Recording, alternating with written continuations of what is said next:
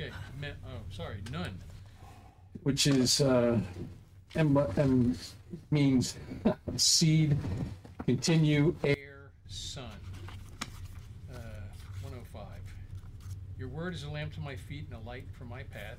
I have taken an oath and confirmed it, that I will follow your righteous laws. I have suffered much.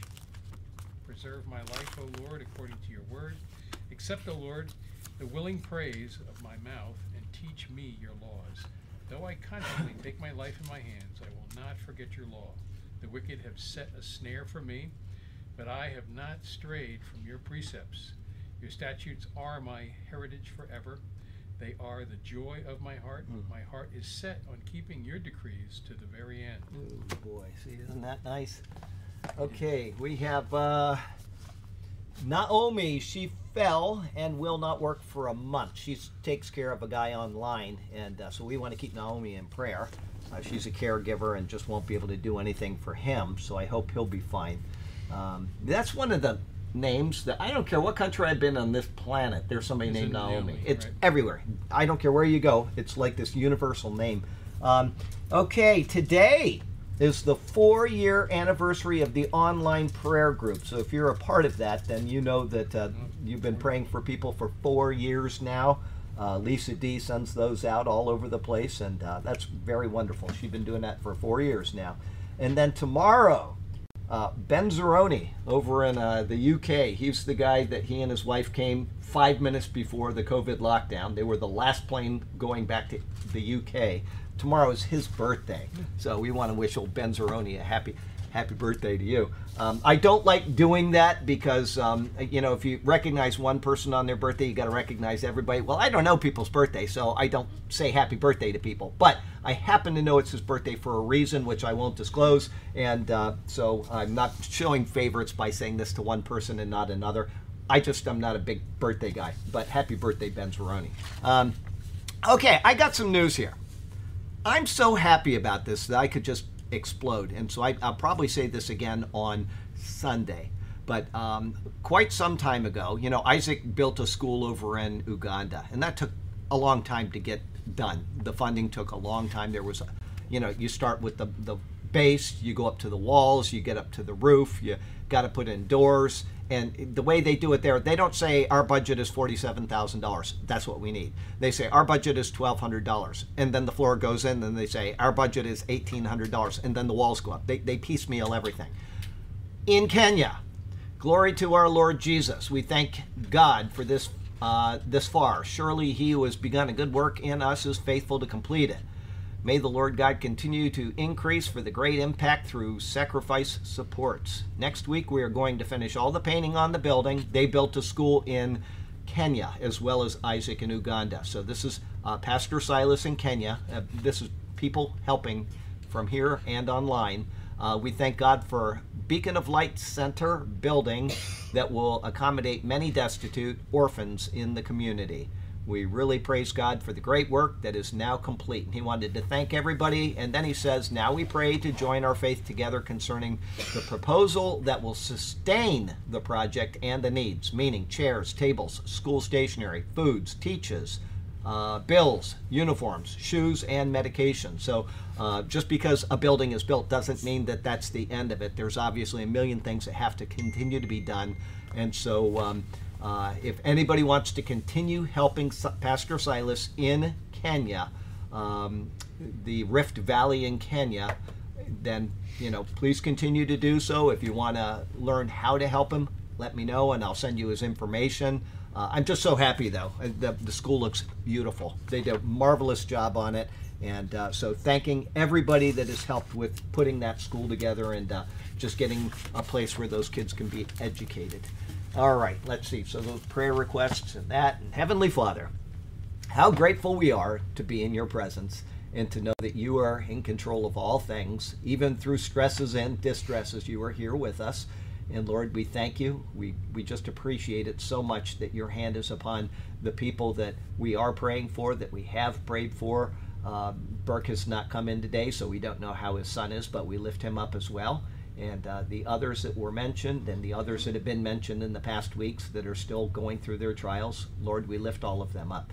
And Lord, be with these people, and be with the people that have been mentioned throughout the week on the online prayer email. And Lord, we just are grateful for this class. We're grateful for the chance to share in your word, to revel in your word, and to just have joy and rejoicing in this precious sacred word of yours. Thank you for it. We praise you and we love you, and we give you glory and honor in Jesus' name. Amen. Okay, so that's the deal. Good stuff there. Let me read this and then we'll get into the Bible.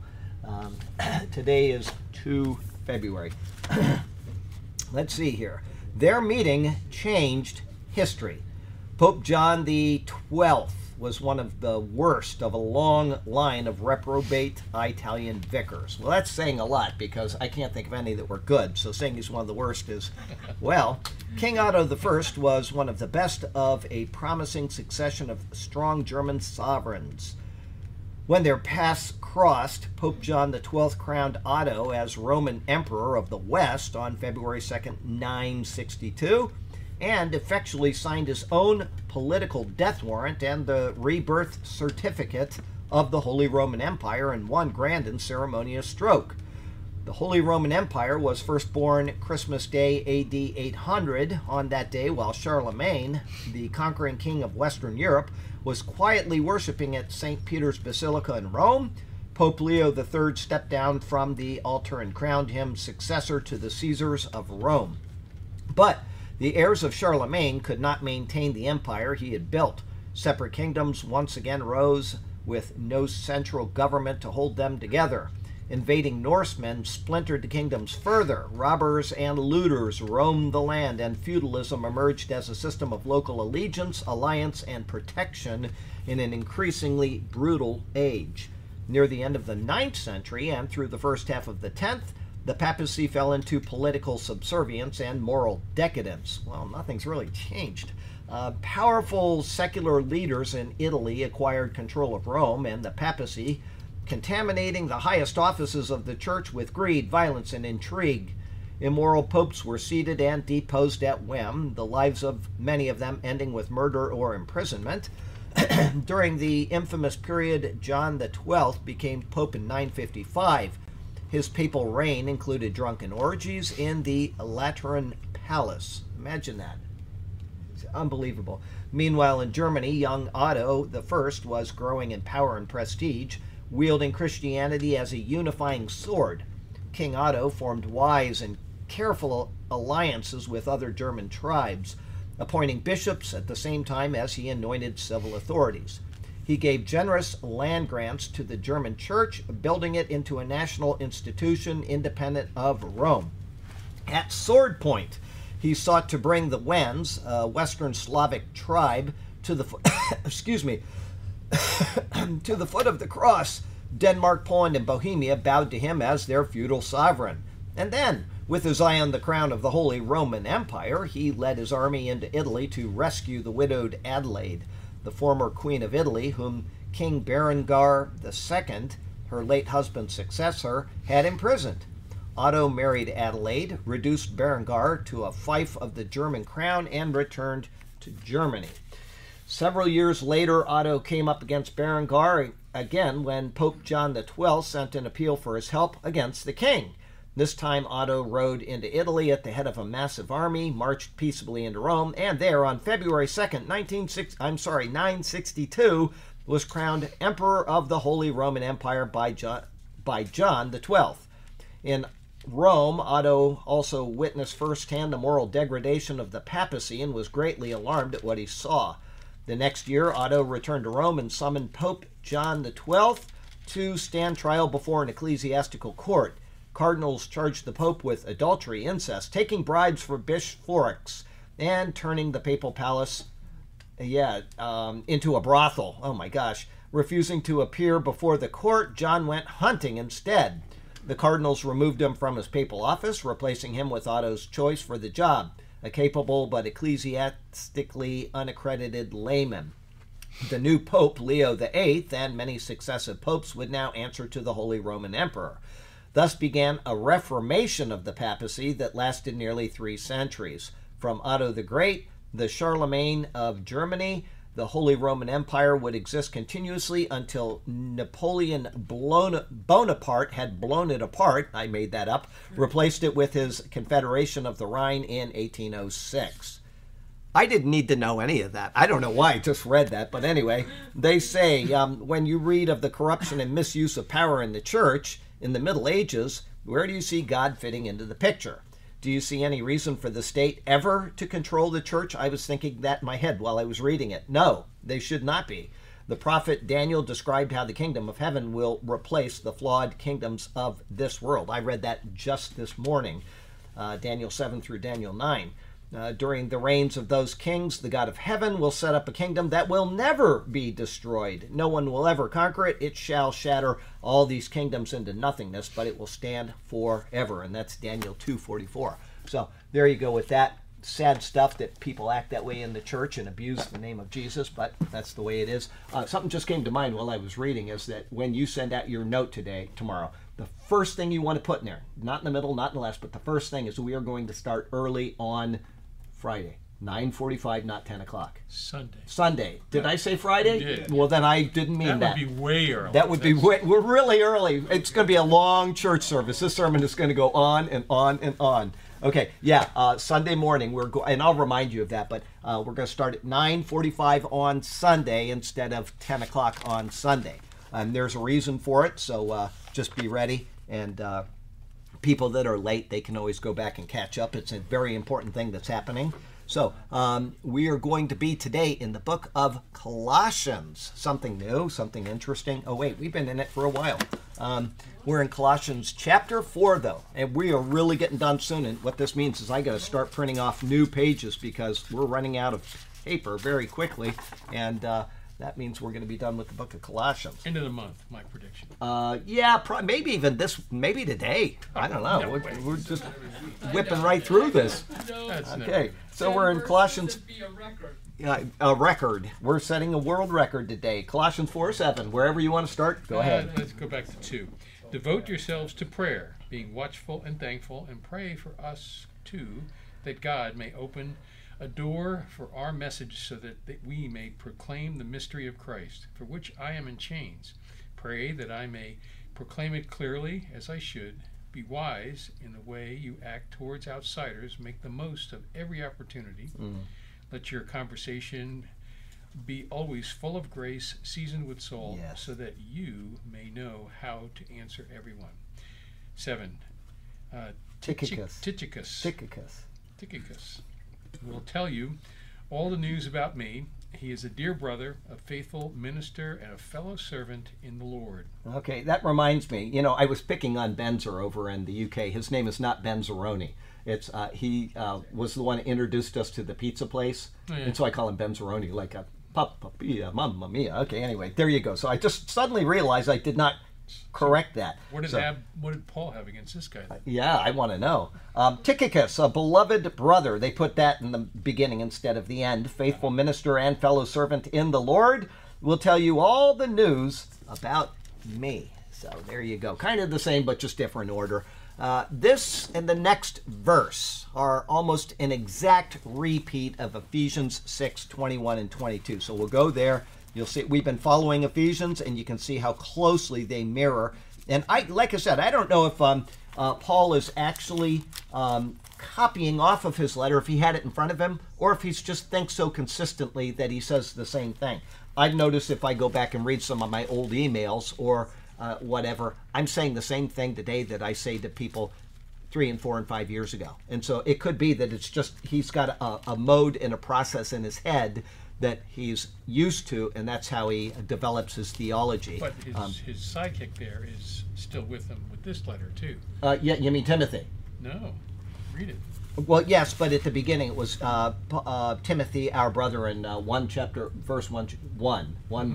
So, but this is Tychicus here, so he's there with him as well. He is. Yeah. He starts off the paragraph. Yep, absolutely. So here we go with Ephesians 6:21 and 22. Like you said, right there. But that you also may know my affairs and how I'm doing. Tychicus, a beloved brother and faithful minister in the Lord, will make all things known to you. So we got the same basic sentence there as we had there, and then 22, which we'll read in a minute. whom I have sent to you for this very purpose, that you may know our affairs and that he may comfort your hearts. And so you're right about that, is that he's there, he's saying the same thing with the same words. I just don't know if he was using a pattern or if it was just in his head. But, you know, like I say, I don't use a pattern, and unfortunately, because quite often somebody will send me an email and they'll ask a question. Somebody sent me an email this morning about something I said last week during the update. Then I typed up this nice little email for him and I sent it off. And what a stressful day it's been. I could never get caught up today. Oh, what happened is I forgot.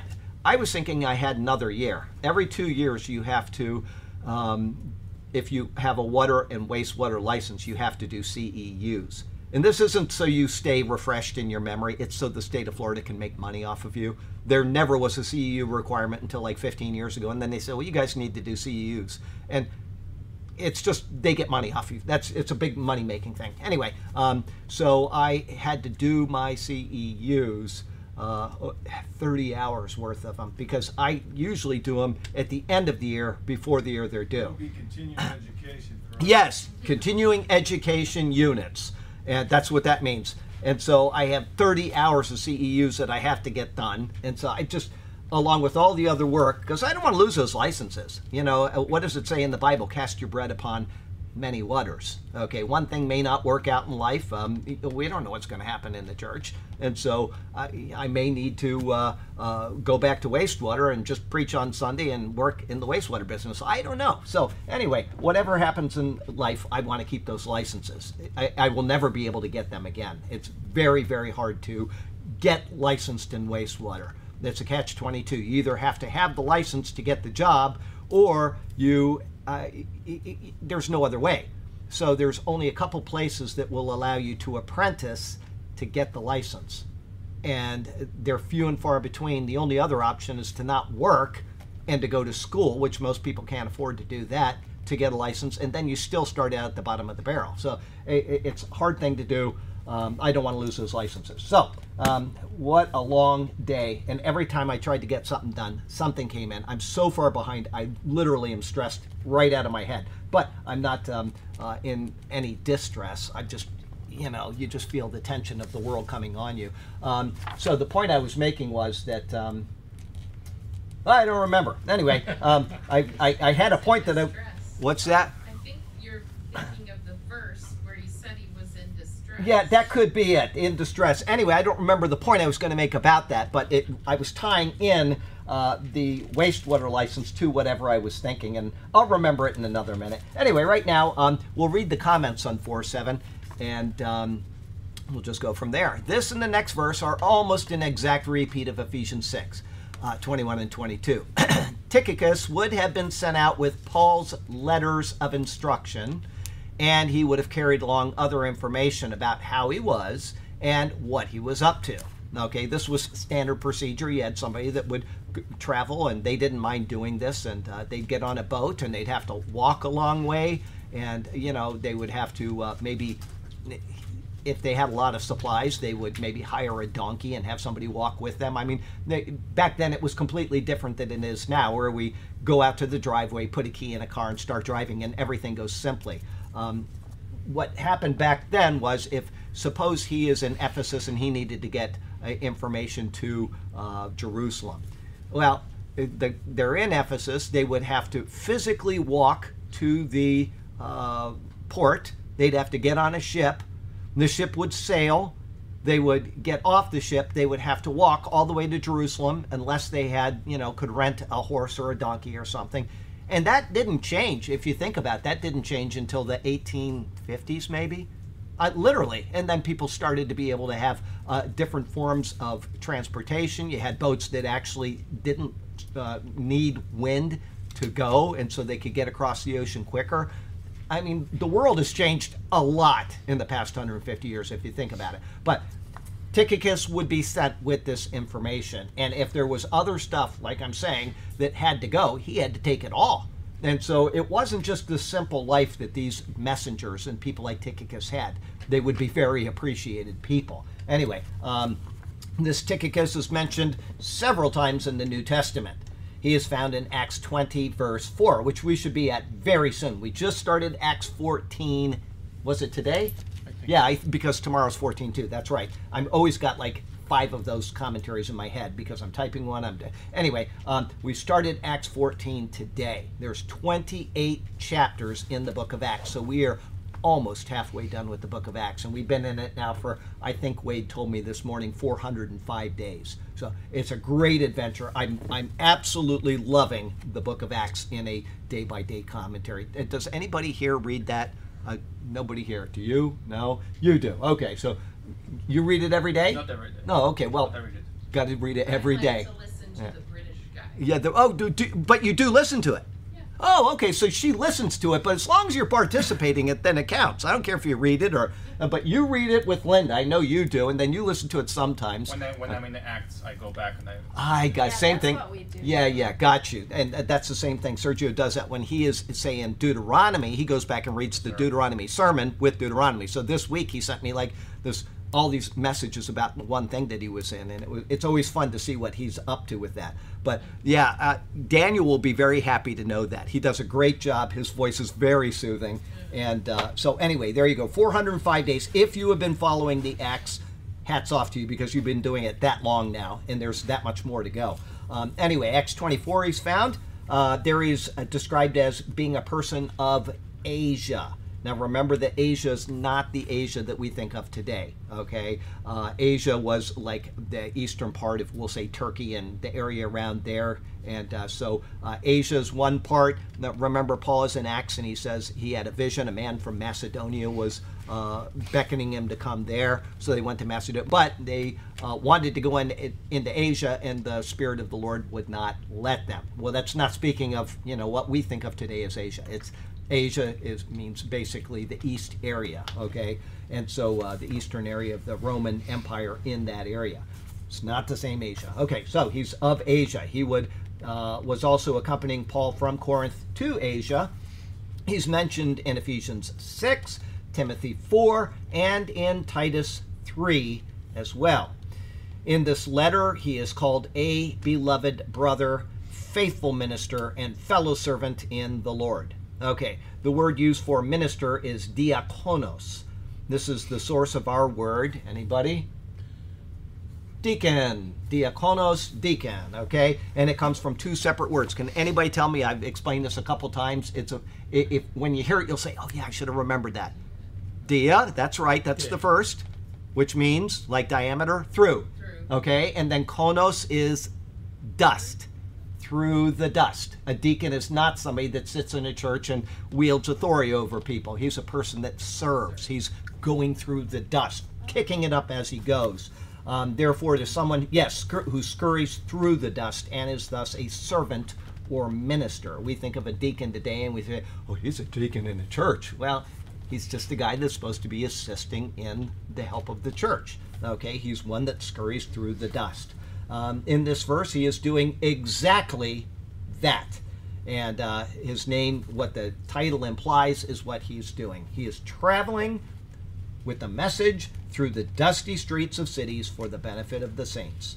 This term is probably not being applied to him in the technical sense of a deacon, but rather it points to the duties which he is carrying out.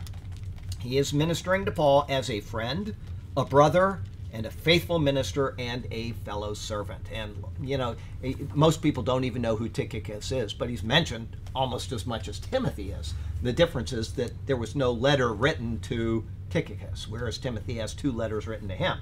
And most people know the name Titus because a letter was written to Titus. But Tychicus is an important person in the workings of Paul throughout the New Testament. He is ministering to Paul as a friend. I read that. A brother, a faithful minister, and a fellow servant. It is this hardy soul who was with Paul in such a close relationship who, Paul says, will tell you all the news about me. So this guy isn't just carrying off a letter from Paul. He's also not just carrying, the local grapes or something that somebody loves. And Paul says, I want you to take these to this person. He's also carrying news about Paul. Anything these people wanted to know, Tychicus was well aware of it.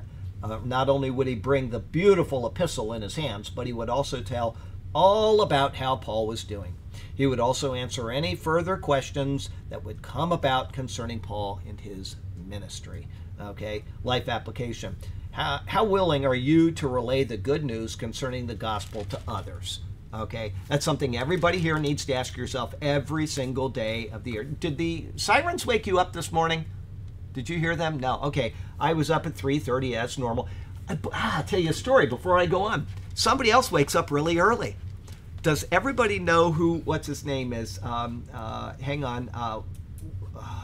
He's the actor, short guy, done a lot of movies, did Shooter. Well, yeah, Mark Wahlberg. Okay.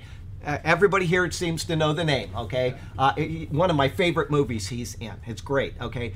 I didn't know this until yesterday when somebody sent me a video, and it wasn't because he was a Christian, but because he gets up really early in the morning. But it was about him being a Christian. He did a 8-minute long video on his faith in Christ. I was so surprised because usually they would never do this and keep their jobs in Hollywood. So now you know who he is. You know that he's a faithful Christian. This guy gets up at 3 o'clock every morning. And my kind of man, he goes to bed at 7 o'clock every day. This is a great guy. I'm a little different. I get up at 3:30 and I now go to bed at 7:30. And I don't like, after that, I don't even like being alive after that. So now I at least understand the kind of character and guy he is, because if he does that, that means he is determined to do what he is doing early while the day is early and you don't have all the distractions of life. Anyway, so I have a new respect for him. But this morning I got up at 3:30. I'm working, and about 3:45 maybe or 3:50, police sirens going by. Okay, they're just zooming by. I'm coming to a point about this. Then a lot of other cars are going by very fast without their sirens. So obviously there's the roads are clear, and they said, okay, you can turn off your sirens, but they're all going by. I'm thinking, what's going on out here? Usually when this happens that early in the morning, Beatrice is calling because Harold died. And so all of the cars are going by, and you know that that's what happened because you hear fire trucks as well. They always send the big trucks, and they also send the ambulances. So they're all going by, and you can hear the difference. This was not like that. This was all police cars going by. I thought for sure he was going to woke up. What's that? Going south, right? Going south down to Turtle Beach. And so the point I'm getting at, how willing are you to relay the good news concerning the gospel to others? I am sitting at the mall this morning after, I've got all my work done. I go down to the mall after the sunrise, and I'm sitting there on the curb where I sit every single morning with bags of food sitting next to me from the dumpster at 7-Eleven and at Anna's, and I'm throwing it over my shoulders like this, and there's all the birds behind me that I'm feeding, okay? So that's the scene. Here's a guy sitting there with no shoes, dirty clothes on, a beard that has not been combed, hair all over the place, because I don't care what I look like. I'm just going to go take out the garbage, and today I had to replace a ballast and a light and some other stuff, but I don't care what I look like. There's nobody around but me and the birds. So anyway, behind the mall comes a cop. And I look, and it's not a cop I know. And so I'm thinking, he doesn't know me. And here's this guy doing this thing. So he goes by really slowly. And I wave, and he looks. And then he goes down to the end of the mall, and he stops. And I know he's putting in something into that computer, and he's about to make a bust. I can just see it. 3 minutes later, I'm still just chucking food over there at my babies. About 3 minutes later, this guy gets out of the car, and he doesn't want, they always straighten themselves up. I'm thinking, here it comes. And so he walks over to me. He's a young guy, too. And he walks up, and I say, what can I do for you? He said, I just had to see these birds. And So I said, I haven't seen you before. I said, what's your name? And I want him to know that I'm there regularly. Yeah. And Regular bum over regular bum. Anyway, so we got talking for a while, all right? And he's a nice guy, and he's not there to arrest me. But this is the most bizarre thing this morning. I'm usually there alone. This morning, a lady walks by with like a cup of coffee. In the back, behind the mall, yeah. And then this other guy walks by looking freaky. I'm like, what is this? A tourist convention? So, yeah, there's all this stuff going on where I'm always alone there. So this cop is standing there talking to me, and I had to ask, about Jesus. Right. Okay, I know of Jesus. And I said, well, tell me about it. He says, well, I'm Catholic. And I said, the guy that opens the church was a Catholic. It was my shoo-in to talk to him. Okay? And so we're talking and, just kind of back and forth. I said, the guy that is at the church I go to opens us. He was an ex-Catholic. And I said, he just loves the Lord, and I'm just using you as a shoo-in here. Okay? And then, so six questions. Yeah, yeah. 6, that's all you need. That's all you need. But I didn't get there yet. So now, because I don't want to go in the wrong order. And I'm still throwing the food over there, and so I've taken care of them all forever. And so he now knows that I'm not just what he thought I was. And so I finally said to him, I said, "If you got 2 more minutes," and he knows I'm going to talk to him about Jesus now, because I've already mentioned it a couple times. He's got nowhere to go. Okay. The reason why, though, is because I was able to have a good conversation with him was because of the cop cars going down to Turtle Beach. That's what started it. Once he came over and found out about the birds, so I got out of order there. I asked him what was going on. Oh, somebody fired a gun down there. Well, yeah, you're going to get a lot of cops. They want to be a part of that. And that's why there were just cops just whizzing by. Okay, so he explained all that to me. Then I asked him about, you're young and, you could get killed and blah, blah, blah. And so, okay, so then I said, have you got 2 more minutes? And he gives me, I got 1 more minute. He's got 1 more minute to go get donuts. That's what he's got. Anyway, so I said, okay, 1 minute. And very quickly I said, I want you to know I started out in an Episcopal church. And he said, I said exact same thing as Catholicism. We just don't have the Pope and Mary and the saints. I said, it's exactly the same. I know where you're coming from. Jim knows where you're coming from. I said, here's the problem with the churches that we went to. I said, the problem is that you have all of this knowledge about God. You know the Trinity. You know the deity of Christ. You know all this stuff. I said, but can you tell me what to do with it? And I got that same blank stare that everybody gets. And so I just very simply told him. And that guy was shocked. All my life, I've grown up as a Catholic, and I didn't know this. So I'm hoping he'll come back again. It's so easy. It's so easy. And I asked him, are you out on the key now? Or, oh, yeah, I'm on the key now. So he's going to be there, and I hope he'll come by every morning. Great guy. We'll get him eased into understanding who Christ is. But he got the simplicity of it. He was like, I never knew that. And then what happens? He's got 1 minute left, he says. Another cop pulls up. And he pulls up, and I said, what is this, new cop day? I said, I don't know you either. He said, well, I know you. You're the guy that's always blowing. I always get noise complaints because it's 6 o'clock in the morning. I'm doing my job. There's no restriction on the time. People complain. They come by and they just wave. I checked it out, and it's a guy blowing. They'd never bother with me. I know you. You're the leaf blower guy. I said, that's me. I said, I've been taking care of this for like 25 years. That's important. So, the what? Leaf blower. That's important. Yeah, leaf blower. Anyway, so... Not just a blowhard. Not a blowhard, a leaf blower. So the first car pulls, he's already up there. The second cop pulls up to the next one, and what did they do? They probably sat there for 45 minutes and talked. Yeah. He had 2 minutes to go. There you go. Anyway, the whole point is... Right here, this is the whole point of that. That was a great segue into this. How willing are you to relay the good news concerning the gospel to others? Man, that guy doesn't know Jesus. He knows religion. About Jesus. He knows about Jesus. He knows religion. But what are the 6 questions? You said you only asked 6 questions. Go ahead. Well, first of all, what every Catholic knows, they know is, are you a sinner? Yes. Okay. Do you know that is Jesus God? Yes. They all know this. Do you know that he came here born in from a virgin? Yes. Do you know that he lived a perfect life? Yes. Do you know that he died for your sins? Died for your sins on the cross. It's like, yes. Do you believe all that? It's like, yes. It's like, well, then apply it. You're saved. It's like, ask him to save you and forgive you. It's done. Right. You don't need all of that religion. You don't need all of that baggage. I got crap for that too. Oh, I know you did. Like, I know you did. You get it all the time. Like, you make it simple, and people don't process what they know. They know these things, but they don't process them. And so, talking to a Catholic is a great, easy experience. They're either going to reject it and say, well, I don't believe that, I believe the church. And that's a problem, because I just typed up a commentary a day or two ago about that. People have their faith in something other than Jesus. I believe in the King James Bible. They don't believe what the Bible says about Jesus. They believe in the King James Bible. That's not healthy. I believe in the Catholic Church. They don't believe in Jesus who established the church. And so they need to have that worked out of them. And a lot of them don't want it. They do not want to have the legalistic attitude of their religion taken out of them. I want to cling to the King James Bible. And the only reason why I could think somebody would want to do that is because they don't have to think. This is my door for salvation. I'm holding on to this, and so I don't have to think. I don't have to do any hard work.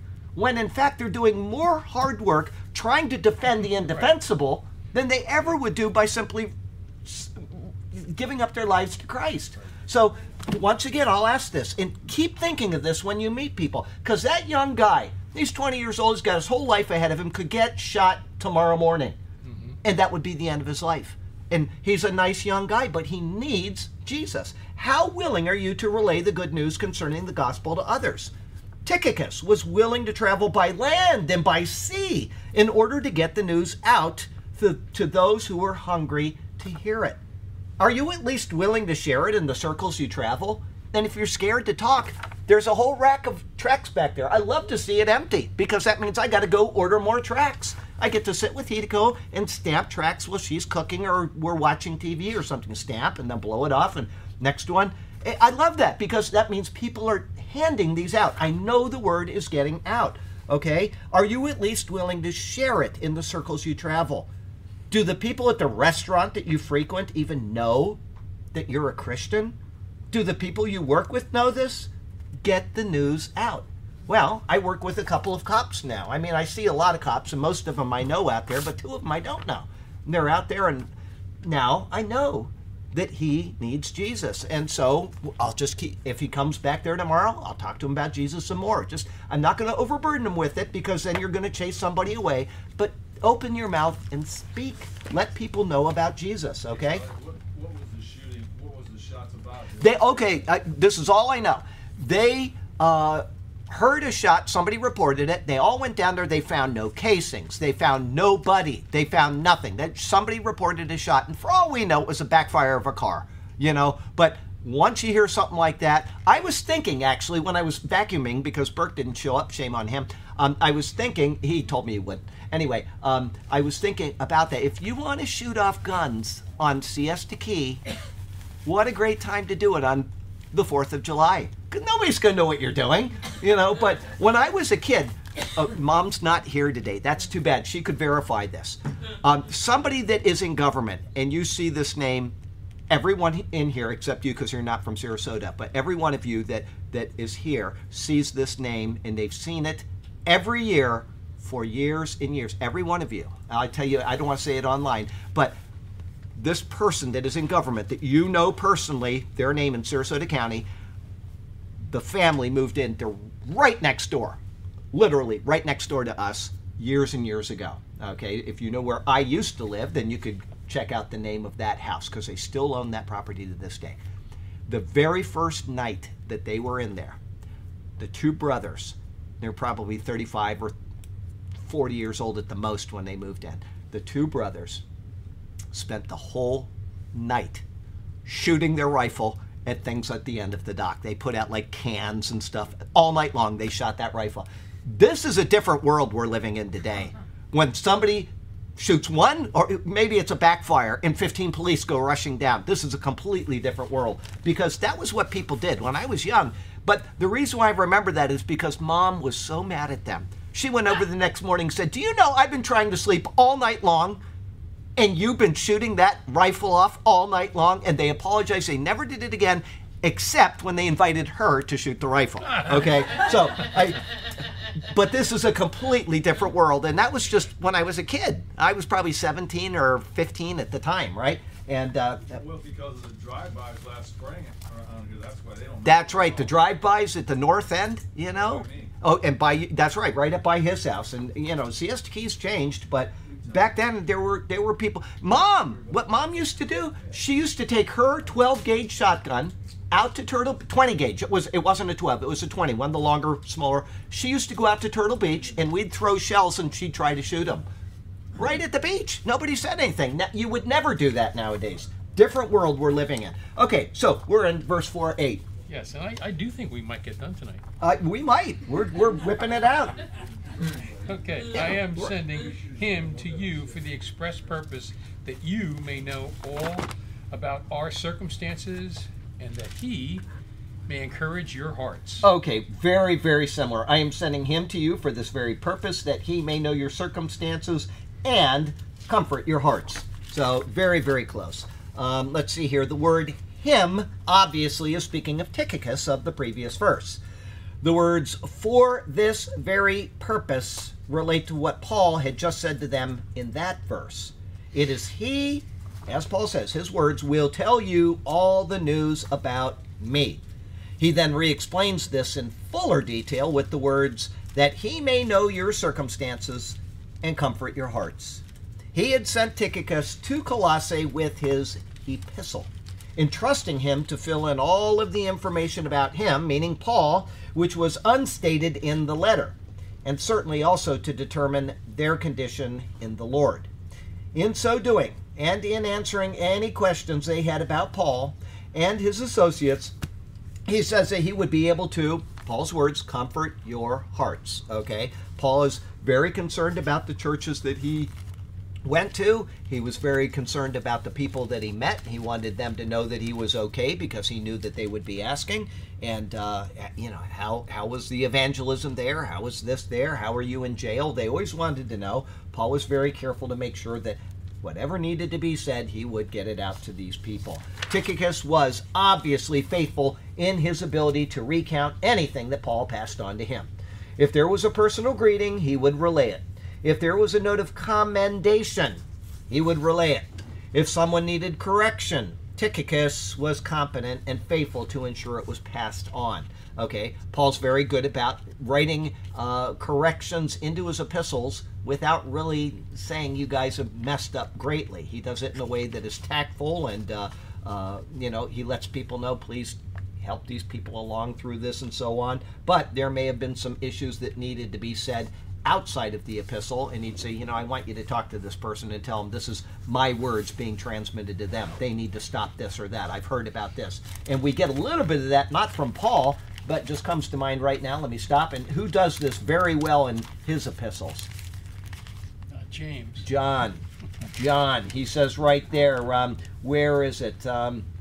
He talks about Diotrephes and, who loves to have the preeminence, and when I come, I'm going to call him out and blah, blah, blah. But here he says, I had many things to write, but I do not wish to write to you with pen and ink. But I hope to see you shortly, and we shall speak face to face. So there you go. He did that there, and he also does it in his second epistle. That was number 3. He says almost the same thing in his second epistle. Having many things to write to you, I did not wish to do so with paper and ink, but I hope to come to you and speak face to face, that our joy may be full. So John was good about that as well. The difference is John planned on personally going there. Paul is in prison at the time. He may not be able to make it there. He wants them to know. And so somebody sends a letter, like especially with the Corinthians, and there's all of these problems, and Paul says, we need to get this under control. So they had a job to do. Speaking about that, now, remember what the purpose of these epistles is before we go on. The purpose of the epistles is not to tell them, for the most part, something new. It's to tell them something that they've already heard. What did Paul say in 2 Thessalonians? Don't you remember what I told you when I was with you? Okay, they're telling them something. They have already been given doctrine. They've been given discipleship. And something has happened that has pulled them away from what was correct. Galatians, the entire book, is about that. They have been duped by the Judaizers. They're being told they need to observe the law of Moses. They're being directed away from what they were told. So the epistles, the reason why I'm saying this is because one of my friends emailed me last week, and he said, I'm reading some of the church fathers, and early on, like within the 2nd century, they're writing about all these heresies. They're writing about all these things that have happened in the church, and some of them are teaching things that are not correct. And he says, how could they have gotten so far away from the word so quickly? And I said, this isn't anything that you should even consider. That's the reason why Paul is writing these epistles, because the people had gotten away from it within a year of Paul having told them. It's not like they had 100 years between them and all of this bad doctrine was coming in. They literally were falling away within a year because they were not staying grounded in what they were taught. Okay, and so Paul has to write these letters to correct them. And by the time that some of these people were writing these problematic doctrines, the canon of the Bible had not yet been fully settled. And so they didn't have the whole counsel of God yet. And so, of course, these things are going to happen like this. But, how much more does it happen today? When we have the Bible, we've got 18,000 versions of the Bible, and people won't pick it up and read it. Or they go to a church and they simply believe what they're told, like what you were talking about before class today, and they have no idea what proper doctrine is. And so, of course, we are going to have these problems within the church, is because people are not willing to... I teach what I teach because I believe what I teach. That does not mean that Charlie Garrett is right. And how many times have I said it? Probably 8 million times. You go home and check what I have said. Weigh it against what somebody else is teaching if they're teaching something different, and then go check the word and see which one is correct. Okay? Because they both cannot be correct. They may both be wrong, but they both cannot be correct, or one of them can be right, but those are your only options in this. So make sure that you check what you are told.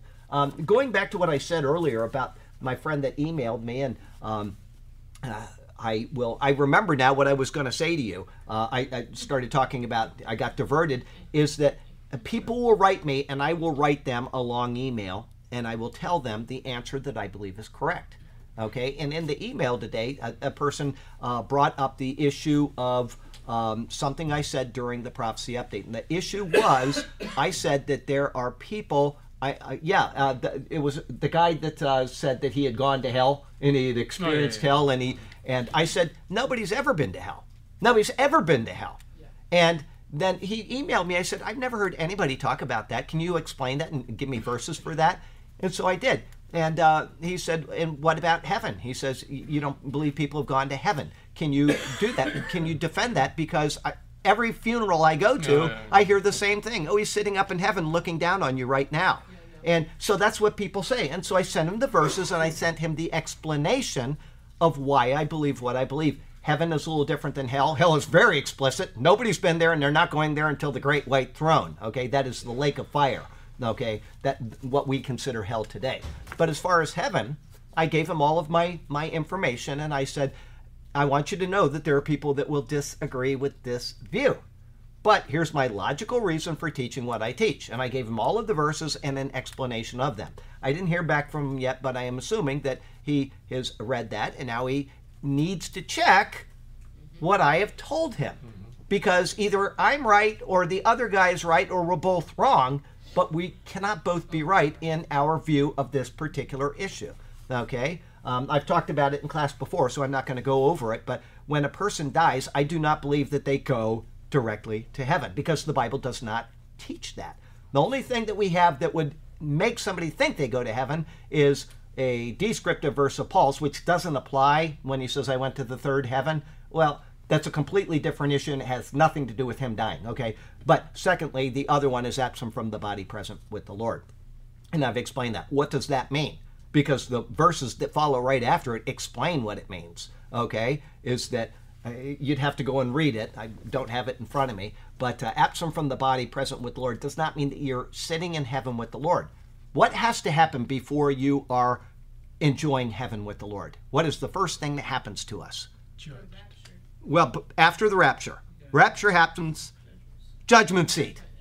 Okay? And it says right there. It says right there in that passage that we all have to go to the judgment seat of Christ. Well, if people are up in heaven right now, that means that they've already had the judgment seat of Christ, but Paul says that that happens at a certain point, and it's not now. So, absent from the body, present with the Lord means that we are safe with the Lord. Because what does it say in the book of Hebrews? I will never leave you nor forsake you. He's present with us right now. What he's saying is that we are not lost. And when Paul says in Thessalonians, I don't want you to mourn like other. Anyway, if you want that email, it's still in my trash file, so I can go ahead and send it to you if you need to have that. I've talked about this before. I don't want to get too far away from that. But I do not believe that people go to heaven right now. The Bible does not teach that. It is not correct. Paul says that we're asleep. We're going to be called. The dead in Christ will rise first. We're all going to go up to Jesus. We're all going to go to the judgment seat of Christ. And then we will be given our station in heaven. But we will be changed immediately. That will happen the moment the rapture happens. Those people have not yet been changed. Okay?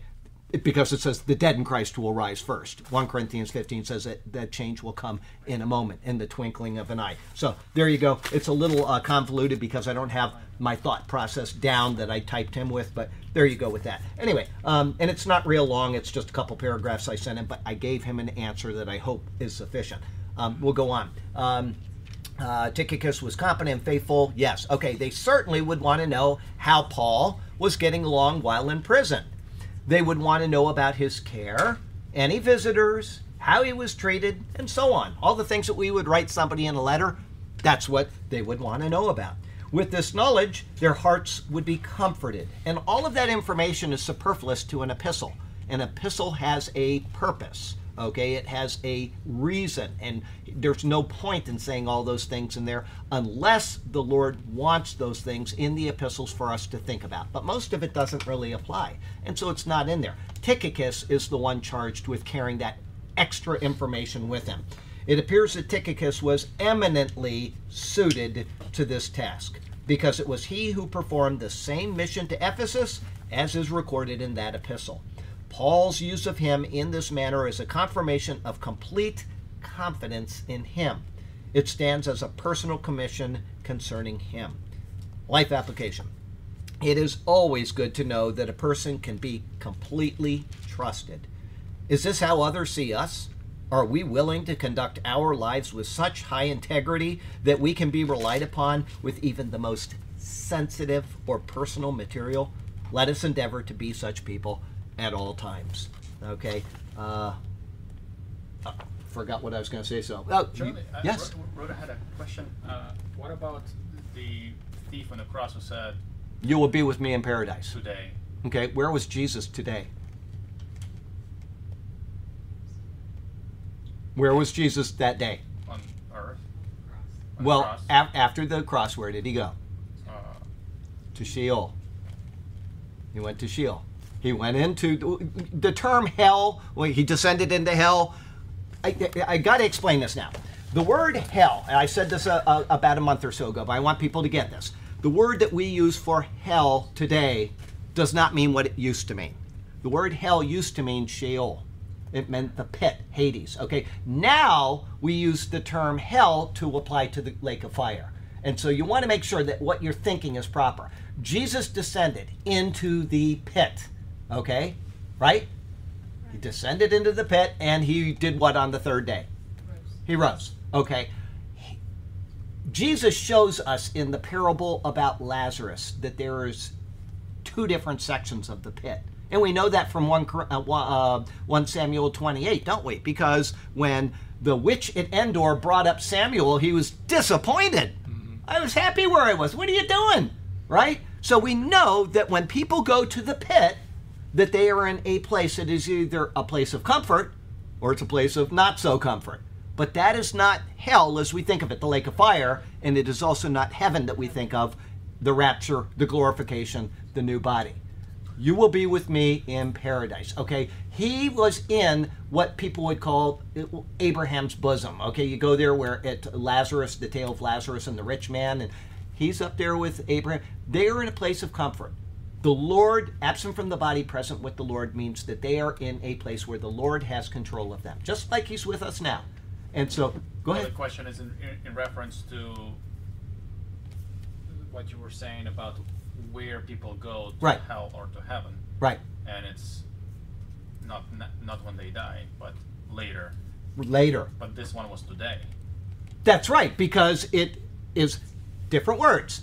Hell in the old thinking, Old English thinking, was not the lake of fire. It was Sheol. David went there. Yeah. All of the people in Ezekiel went there. All the people have gone there, and the people today that are dying are going to the pit. They're not going to heaven. They're going to a place that is not heaven, and it's not hell as we call it today, the lake of fire. It is a place where the dead are. All the dead in the world are there. Everybody got that? Greek says it's paradise. Is that the same place? whatever Jesus called it, I don't know the term in the Greek. I'd have to look. I look But at all- it as paradiso. Okay, paradise. Okay, so he is in a place where he is in a happy condition. And there's no doubt about it, okay? Because what does it say? Again, the parable of Lazarus and the rich man. One of them is in a nice place. One of them is in a not so nice place. But I can assure you, they're not in heaven. Did he say he's in heaven, or does it say he's in paradise? Okay, so there you go. Yeah. We got to make a distinction. The rapture has not happened yet. Nobody's been raptured, and so whatever heaven is, it's different than what Jesus Okay. went to. That's all I can say. I'm not a specialist on that. I don't write books about heaven. I don't write books about hell. All I know is that there is a place where we will go if we die before the rapture, and it is not heaven. Okay, It that- is- That's yeah. great. Thank you. I never paid attention to the difference, paradise, heaven, and there's actual difference between them. Oh, there's got to be. I'll do that this Yeah, time I read. there's got to be, because he uses the word oranos, heaven, and Paul speaks about it as well. We're in the heavenly kingdom. So there's obviously a difference. And I can't tell you because I haven't been there, and that's how I started that email with this guy. I said it would be terrible to be dogmatic about these things because it hasn't happened to us. And so we can't say for sure this is the case. All I can say is that the rapture hasn't happened. Let's read those verses just so that people know what I'm talking about. We're going to get it out of order, but we're going to go first to 1 Thessalonians, and we're going to go to chapter 4. And you tell me if this means something other than what it means, because this is how I read it. It says here, I turned to 5. You got to be in the right chapter, Charlie. Okay, it says here, but I do not want you to be ignorant, brethren, concerning those who have fallen asleep. So those people are dead. They're somewhere right now. What verse? This is 1 Thessalonians 4:13. Those who have fallen asleep. He uses the term sleep for believers. They are in a state of rest. He says, lest you sorrow as others who have no hope. For if we believe that Jesus died and rose again, which is what that's speaking of, okay, even so God will bring with him those who sleep in Jesus. They're dead in Christ, he says elsewhere. For this we say to you by the word of the Lord, that we who are alive and remain until the coming of the Lord will by no means precede those who are asleep. So God is going to take these people that are asleep, like Samuel was. 1 Samuel 28, witch of Endor, he was brought up from this state, whatever it is. Think of a really good dream, I suppose. I don't know. For the Lord himself will descend from heaven with a shout, with the voice of an archangel, and with the trumpet of God, and the dead in Christ, the sleeping in Christ, will rise first. Then we who are alive together who are alive and remain shall be caught up together with them. So we're all going up together in the clouds to meet the Lord in the air. That is when we go to heaven, and not before that, because we have not gone through the judgment seat of Christ. And if we haven't gone through that, then we have no position in heaven. So it makes sense to me logically, okay? Once again, I'm not saying that I'm correct. I told him that at the beginning. I would not want to be dogmatic about something that we could take different verses and pull them out and say, we'll see this. But now I said I was going to do this out of order. We'll go to 1 Corinthians 15. I know I sent him some of these verses, but that's okay. We'll finish Colossians next week. 1 Corinthians 15. It says here, let me find this. I think I sent 50. I might not have sent this verse. I gotta see. Weak in power, spiritual, the man of the Lord from heaven. I'll just start in 50, and I think this is what I sent him. Now this I say, brethren, that flesh and blood, here it is, cannot inherit the kingdom of God, nor does corruption inherit in corruption. Behold, I tell you a mystery. We shall not all sleep. So he's talking about people that are dead, just like he did in 1 Thessalonians, but we shall all be changed in a moment, in the twinkling of an eye, at the last trumpet. For the trumpet will sound, the dead will be raised, here it is, incorruptible. Well, he just said that corruption can't inherit, incorruption can't inherit, let me read it again, nor does corruption inherit incorruption. The point is that they're still in a state of corruption. He wouldn't say that if it was otherwise. Read it again. For the trumpet will sound, and the dead will be raised incorruptible. If they're raised incorruptible, that means they are in a state of corruption. So they cannot be in heaven. Okay? And we shall be changed. For this corruptible, speaking of us and them, must put on incorruption, and this mortal must put on immortality.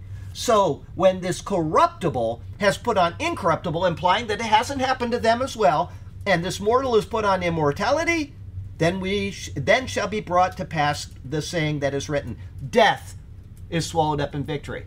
Those people are dead.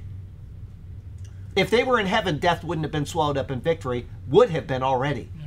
And so it's not. Everybody see the logic? That's how I read it. So, I know it's different in Catholicism, but Oh, yeah. it sounds... Purgatory? Purgatory. Purgatory, No. paradise, or Sheol. Purgatory is a completely different thing. Purgatory is where you earn your way I see. out.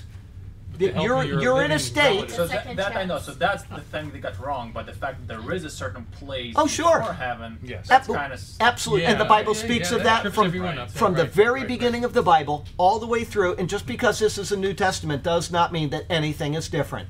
We are all either dead in Christ or we're not dead in Christ. And why is that true? Because Job was dead in Christ before Christ came. He had the hope of the Redeemer. He was anticipating him. And he said in Job 19, yet I know my Redeemer lives, and I shall stand on my feet, not another but me, and my eyes will behold him. And I'm paraphrasing, okay? That's not a direct quote. Go read it, okay? Job was saved. He was in a place after he died waiting for this day. And we know this as well from Daniel 12. Let's go to Daniel 12. Okay, we'll do this, Daniel 12, and then we got to go on. Daniel 12, and this is speaking of the Old Testament saints. People have an opinion whether they will be in the rapture or not. I'm not fixed on it, but my guess is if they were in Messiah because of their faith in Messiah, they probably will be. But I don't want to say that dogmatically, okay? Because Daniel 12 kind of says it and it kind of doesn't say it. I'll just read it really quickly, and it says right here, will do wickedly. Hang on, Daniel 12:2, I think.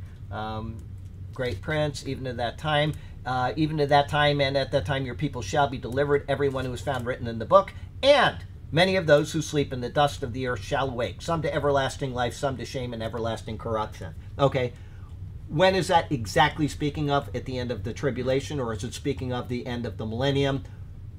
They didn't have the clearest of pictures there, but there is a point where everybody will be raised. And this would seem to apply the great white throne for those people, because it says some are going to everlasting shame. Okay, and if that's the case, that means it's the lake of fire. Once again, I don't want to get dogmatic about Daniel 12 there, but we know that there is a place where people go. They're asleep in the dust, which means corruption. And we are in that state right now, and we are not incorruptible, because Paul says that both those dead in Christ and us will be changed in the twinkling of an eye. So that's why I stand on it as I do. I don't find heresy or even bad doctrine in either view. Maybe bad doctrine depending on how far they go off with it, but it's not something that I am going to say, I'm not going to have fellowship with you because you believe this. I have people say that I hear people say that all the time. You believe in sleep, death, and therefore I'm never going to talk to you again. What does Paul call it? He's explicit. He says it like 27 times. So anyway, but I'm just not one to argue that. That's how I feel about it. That's how I read these passages. I'm right. Okay. Thank you very I'm much. That was kidding. very Yeah. interesting. Only one more question Yes. about Enoch and the Book of Nephilim. Oh yeah, we'll talk about that next. Okay, Enoch and the Book of Nephilim. I like that. We got to make a YouTube channel about that, buddy. You and me. All right, we'll just change our names. And Monetize it. Monetize it. Oh, we're going to be millionaires. Okay, let's see here. Yeah, they want to know how Paul is going. Life application. I think I read all that. Yes, it is always good to know that a person can be completely trusted. Is this how others see us? I might have read this. Maybe I didn't. Are we willing to conduct our lives with such high integrity that we can be relied upon with even the most sensitive or personal material? I did read that. Let us endeavor to be such people at all times. Okay, 4:9. He is coming with Onesimus, our faithful and dear brother, who is one of you. They will tell you everything that is happening here. Okay, this one is the opposite with Onesimus, a faithful and beloved brother who is one of you. They will make you known to you all things which are happening here. Very close. They just took the first clause and turned it backwards. Okay, Onesimus. Anybody, where is he found elsewhere? Philemon, that's right. Onesimus is the runaway slave for whom Paul makes a passionate appeal in the book of Philemon. Here, He is called the faithful and beloved brother. There is a definite article in front of faithful, and so it says the, not a. Paul is carefully highlighting the status of Philemon, who was once a slave on the run. He then says, who is one of you. This is more than probably a reference to his being from Colossae. Okay? In the word selected, and with the emphasis on faithful and beloved, Paul is showing that this former slave is on an equal level with them in Christ, and that they should acknowledge him as such. Paul's true love and concern for Onesimus is seen in this very short verse, but it will literally pour out of him in his letter to Philemon. If you've never read that letter, it will take you less than 3 minutes, probably 2 minutes to read it, and it is so beautiful. I've read it a couple classes recently. I won't read it again. Read that book. Think on it. Think on what Paul is saying and why he's saying it, how he is placing himself in the place of Christ and saying, I will pay the debt. Just as Christ did for me, I will do that for this person who is now in Christ. It's a wonderful book. He has become a believer in Christ, Onesimus, under Paul, and it was Paul's highest desire for him to be treated as a fellow brother in Christ because of this. What a marvelous epistle. You could just see the love pouring out of Paul as he wrote those words. Just marvelous. Together with Tychicus, these two men would, Paul's words, make known to you all things which are happening to me. These words signify everything that was of note concerning Paul and his interactions with the church there in Rome. The letter was for guidance, exhortation, and knowledge, being a prescriptive writing for those at Colossae, and eventually is an epistle in the Bible, and so it's for the entire church. And on the other hand, the things that would be conveyed by these men to them would consist of matters not necessary for doctrine or teaching.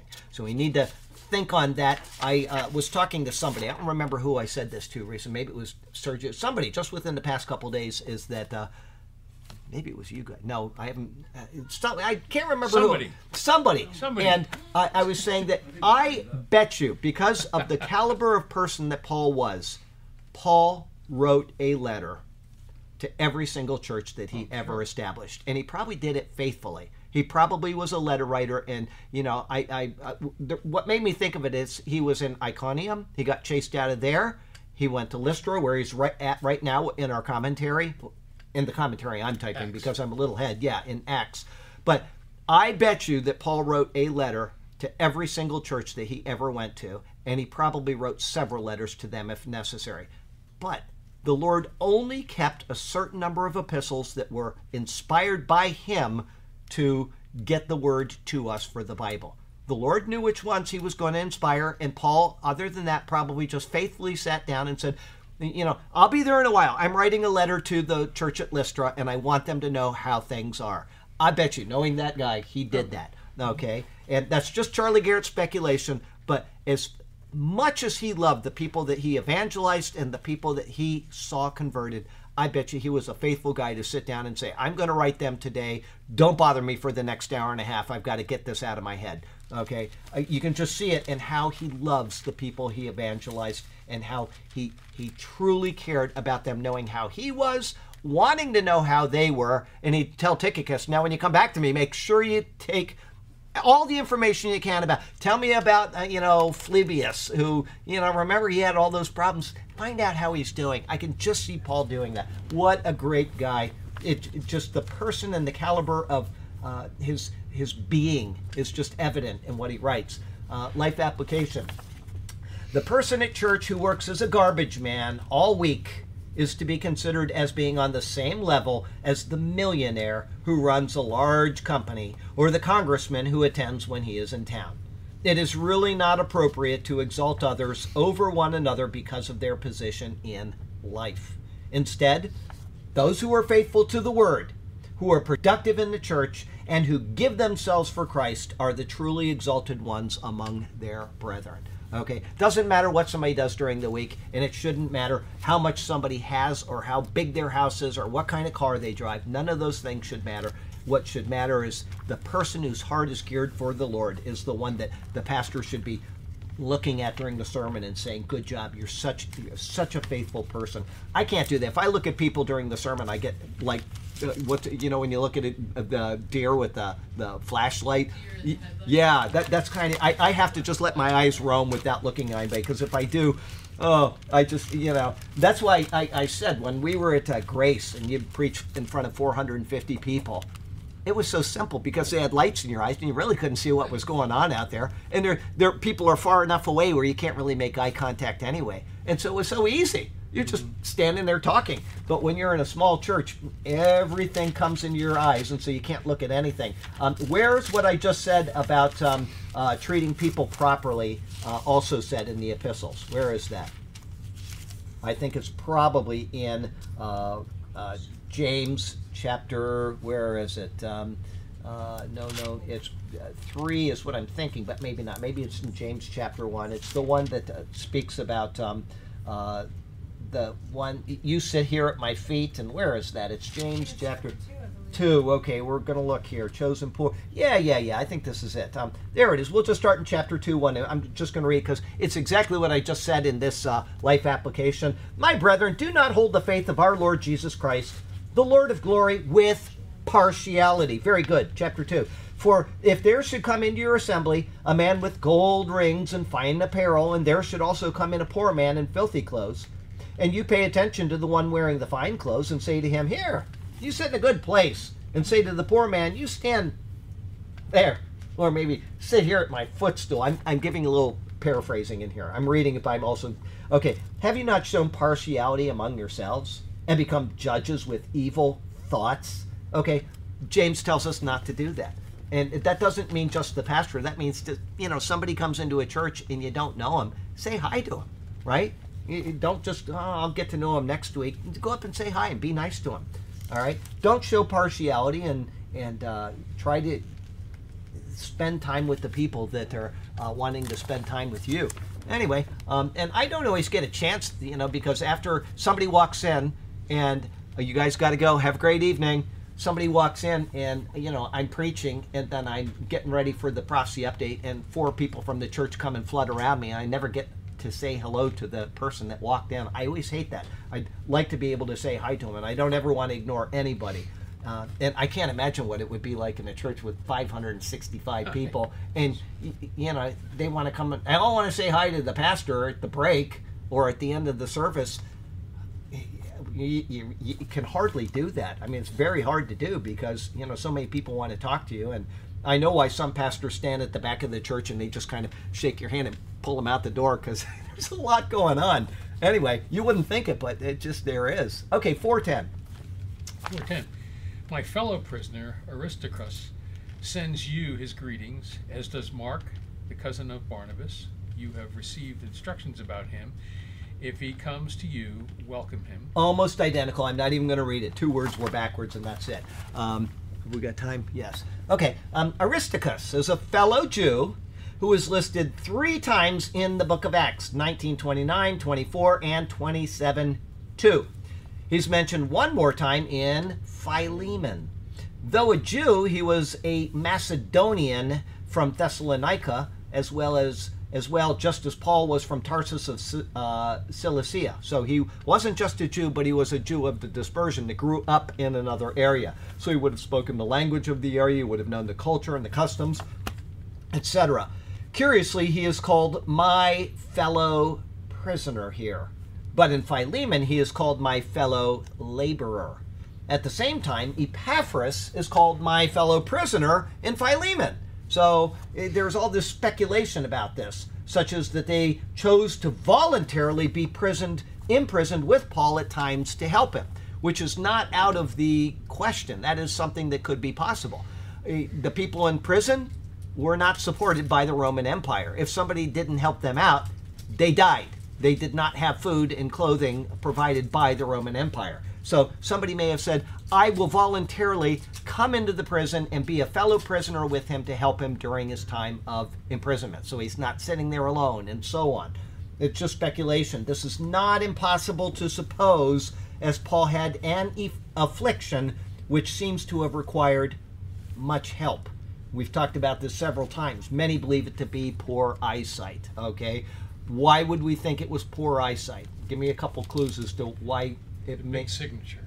Big signature. This is how I write in all of my letters, okay? He said to the Galatians, when I came to you, at first, you would have given me your eyes, if you could, okay? Implying that he probably had bad eyes. Another one, he's standing in the room with the high priest, and he's talking badly to the high priest, and somebody says, you dare revile the high priest? And what does he say? I did not know. I didn't know he was the high priest. So either he's saying it in jest, or he really couldn't see who he was talking to. Okay? Another.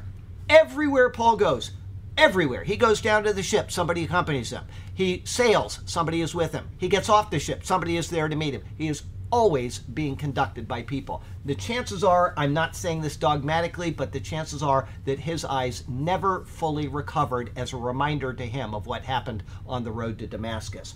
Just speculation, but I would assume, and I would even assume that that was what he prayed about to the Lord. Lord, please take this affliction from me. And 3 times I asked, and the Lord said, my grace is sufficient for you.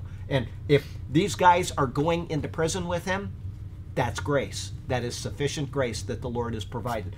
Just speculation. Please don't make a brain squiggle other than it's possible. That's what I would say about that. However, what is just as possible is that terms such as fellow prisoner, fellow servant, and fellow laborer apply to both of them during each instance, all being equally true. So they could all be in prison together. They are also fellow servants of the Lord, and they're all fellow laborers in the work of the Lord. So it could be either, it could be neither. It's just speculation. But Paul chose to focus on one term or the other for each individual for his own reasons. Okay, I'm with Sergio and Jim.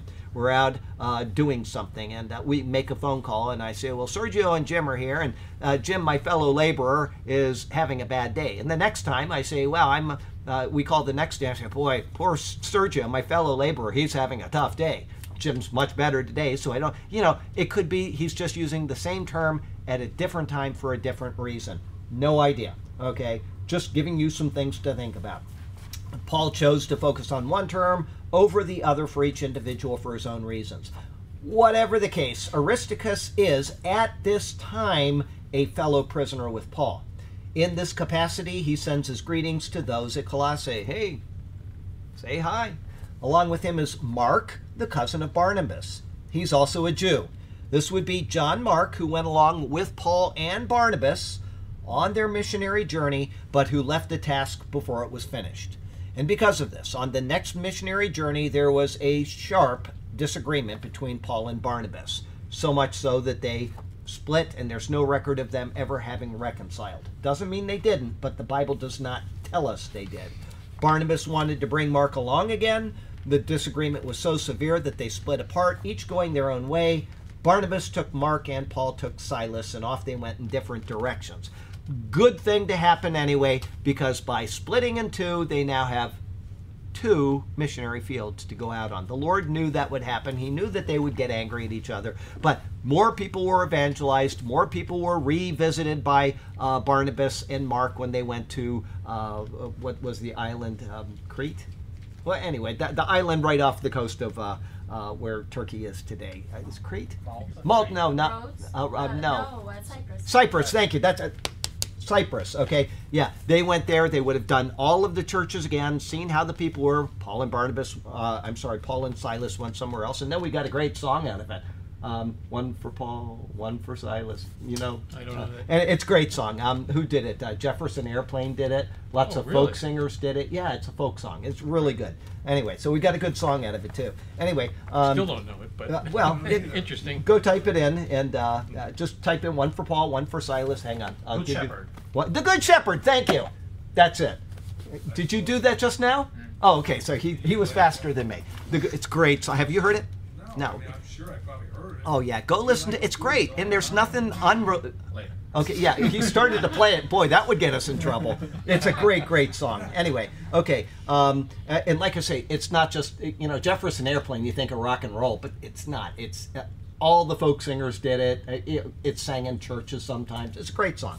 Anyway, I can see somebody right now online typing it up, and Anyway, and I hope they do. I love the song. Now this is we just lost half of the people online. I know. Yeah. He's okay. Now this is a long time later. Okay, it is noted that Paul has received Mark with an open hand once again. So even though Paul and Barnabas are never having said to reconcile, Paul accepted Mark, and there is restoration, and we know that. Okay, so what appears to be the case is that at some point, Paul had mentioned the strife between himself and Mark to those at Colossae. And he'd even given instruction that the rift was mended between them. This seems evident from the words, about whom you received instructions. In telling them about Mark in a favorable manner, he now implores them that if he comes to you, welcome him. The old wounds were healed, and Paul wanted those at Colossae to be sure to treat him with a warm welcome. All right, this Mark, also known as John Mark, is noted in 1 Peter 5, verse 13. There, Peter calls him my son Mark. This is then the same Mark who wrote the Gospel of Mark. Some people dispute that, just so you know, and who, according to extra-biblical tradition, became both the bishop at Alexandria and who was martyred there. Okay, one thing in the Bible that people say they think it is Mark. Does anybody know what it is? It doesn't say his name, but he was a young man and something happened to him. Ran away and his clothes, came off, his tunic came off as he was running away. That is supposed that it was Mark that happened to. Okay, I don't remember where I got that squiggle from, but it came from somewhere. Wasn't that John? And I thought it was John yeah, who was doing it. Yeah, it was in John, but what I'm saying is it's ascribed to being Mark. Okay, not that it's in the book of Mark, but it's John wrote it about Mark. But once again, that's just speculation and the extra biblical tradition. I just threw that in so you know what they say. It doesn't mean that it's correct. Okay, it's not in the Bible. So make sure you always make a little distinction in your heads about these things. At the end of Paul's years, during the writing of 2 Timothy, Paul writes, "Get Mark and bring him with you, for he is useful to me for my ministry." Okay, the old wounds had healed, and Paul saw great value in Mark's assistance in his ministry, which he had once, long ago, abandoned. Paul had forgiven, and Mark had grown up. Together, towards Paul's end, they were a united force in the work of sharing the gospel to the world. Life application, and we are done because we only got about 5 more minutes. Forgiving old offenses can be a difficult thing to do, but it is also the right thing to do when there is a uniting in repentance meaning turning, okay, to change your mind, and a willingness to move forward in a new direction. If this is the case, then let go of the past and strive to make a new start with the one you either offended or who offended you, okay? Life is short and eternity is forever. Which will you direct your actions towards? Look to the long term, be forgiving when it is right and proper, and do great things for the Lord in a united way when it is possible. Okay? That's good stuff. Wonderful, wonderful words. I just love the book of Colossians, and I'm sorry it's ending so quickly, but we'll go on into 1 Thessalonians. I have a friend, I know it's his personal favorite book in the Bible, and anytime he has something that is bothering him, he sits down and reads 1 Thessalonians. And so he's probably sitting in this church right now. That's my guess. Anyway, yeah, it's one of those things I happen to know about him. He keeps everything real quiet about himself, but he did let me know that once. Anyway, Heavenly Father, we do thank you for the chance to come into your presence and to share in your word and to just cherish you and who you are and to know more about you, know more about the doctrines that we are to possess and to grow in. And Lord, we don't have all the answers. We can only speculate on how it's going to happen at that moment. You've given us enough information to tell us the rapture is going to happen, that we are going to be changed, and when that comes about, we're going to be in your presence forever. And so that's one thing that we are very, very confident in. We're very thankful for. And Lord, please help us to just cherish the thought of that while still being responsible to getting the word out and telling others about Jesus until that day. Help us to live for today as far as that's concerned, but live for tomorrow when the moment comes when you take us. And so we have both of them in our hearts and our minds at all times. We thank you for this hope. We thank you for it, and we do so in Jesus' beautiful name. Amen. Amen. Okay. I understand that when I push this button, Sergio tells me when I push the button here, you can't hear me say goodbye. And so I'm going to push the button, and we're going to wave, and you know that I'm telling you that we love you, and to be Push, here, be push, square, okay? push. So we're going to do this right now.